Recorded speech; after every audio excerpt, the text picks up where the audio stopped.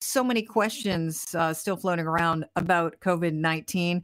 And sometimes you'd wish we had a crystal ball to know where we're going. We don't, but we can look back in history and compare it to another pandemic, the Spanish flu, which began in Boston in 1918. And by the time it burned itself out nearly a year later, 750,000 Americans were dead. It affected 50 million people worldwide. And our guest of the show is Skip Desjardins, who is a historian, and he has written a book about the Spanish flu.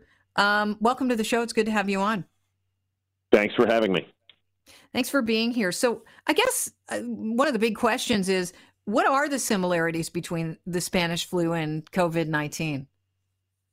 Well, there are a number of them. Some of them are comforting. Some of them are frightening.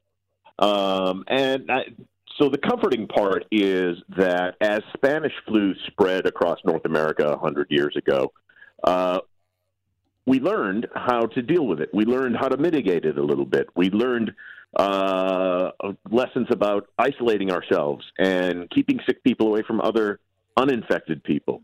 And it took some time in the early cities, Boston and Philadelphia particularly, because those were the first places hit in North America.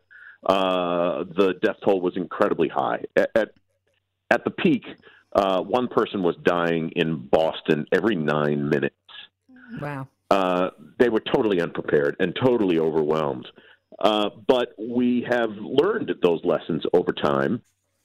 The math is still scary because, especially with COVID-19, you infect so many people, and so many people being 3, which doesn't seem like much.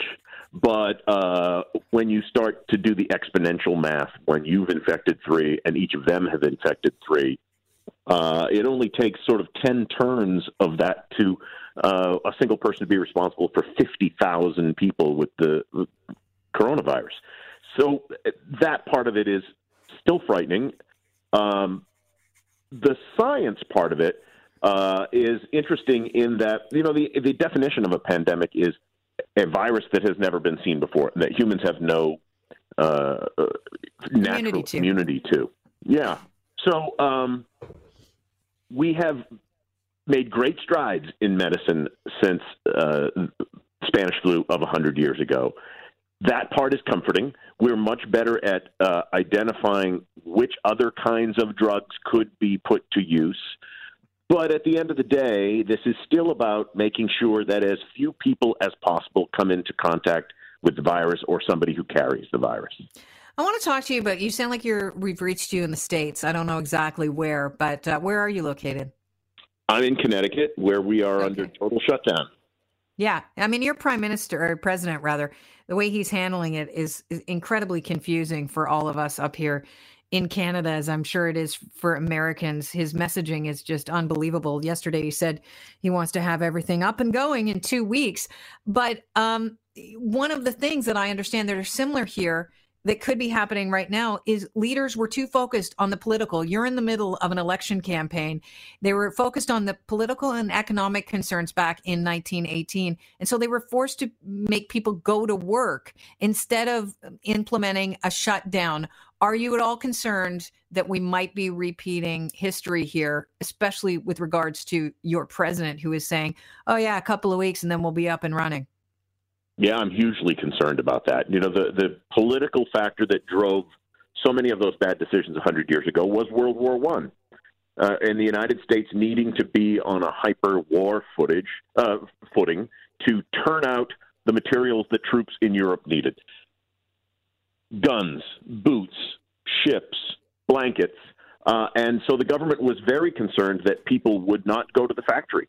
Every male in the United States in September of 1918 had to have a job that was related to the war effort. They couldn't hold jobs that weren't. So our entire economy revolved around gearing up for the war. And if people were sick and didn't go to the factory and production lagged, the troops on the front lines wouldn't have the materials that they needed. And so that was the political consideration.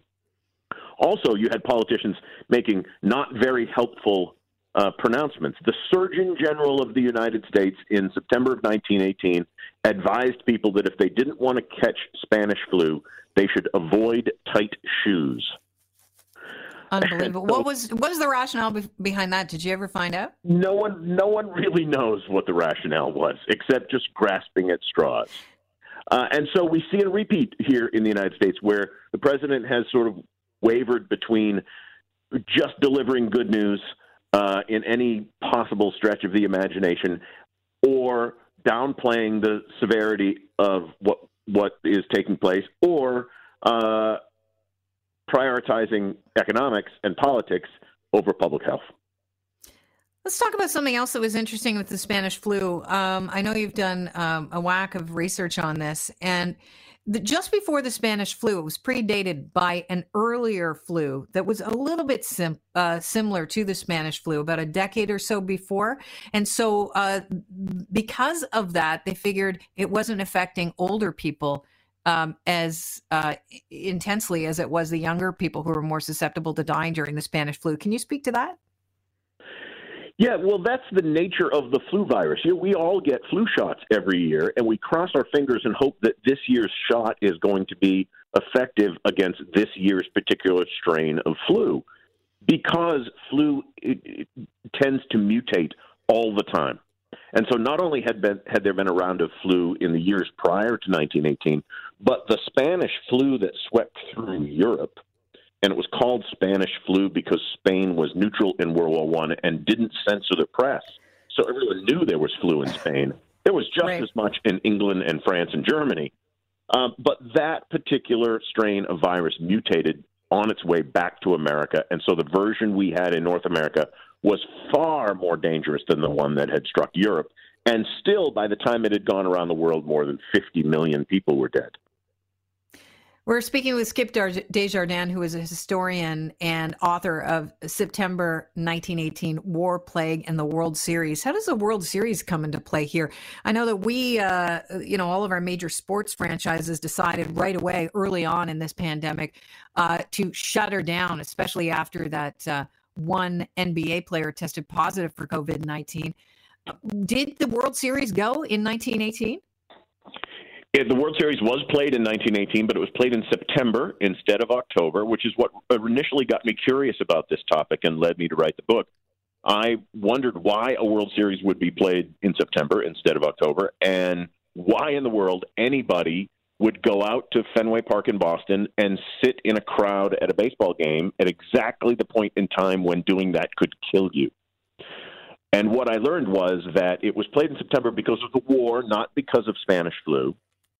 And the reason people went to the ballpark is because in the 2-week period that the World Series was played in Chicago and in Boston, even though the epidemic had begun to circulate in the city of Boston, people were not yet showing symptoms. And so the public was not aware that everyone sitting around them at that ballpark could have been infected. And that's what, in many ways, led to the giant spike in cases in the city over the course of that month. So we've learned some lessons on hygiene from the Spanish flu. We've learned some lessons that we may not be following as far as political and economic shutdowns are concerned, and protocols concerned. I think the message is loud and clear with regard to the World Series, because now the Olympics, they have announced today that they will not be happening until summer 2021. But I want to ask you, Skip, what lessons in human nature can we learn from when it comes to the Spanish flu? Well, that it's difficult to trust people as a whole. I once heard someone say that a person can be a great person, but people in general tend to have tendencies that aren't beneficial to all of us. In the Spanish flu epidemic, there were many of the same sort of pushbacks that we're seeing here in the States over the steps that needed to be taken. There was a city in Massachusetts whose health commission sort of shut down businesses, put them in a quarantine, and the store owners in that city petitioned the federal government to take over running the town and reopen all the stores. One of the health considerations that was put into effect was that restaurants and bars were told that they had to start washing the glasses that they used in between customers. Because up until then, when somebody finished a beer, they refilled it and just handed it to the next person. And some bars and restaurants closed rather than do that because they didn't want the expense of hiring dishwashers. So in that respect, I think human nature hasn't changed all that much. We don't like to be inconvenienced, even sometimes when doing so has gigantic societal implications. Well, Skip, what have you learned yourself from being a historian and studying the Spanish flu, and how does it pertain to your life now in the time of COVID-19?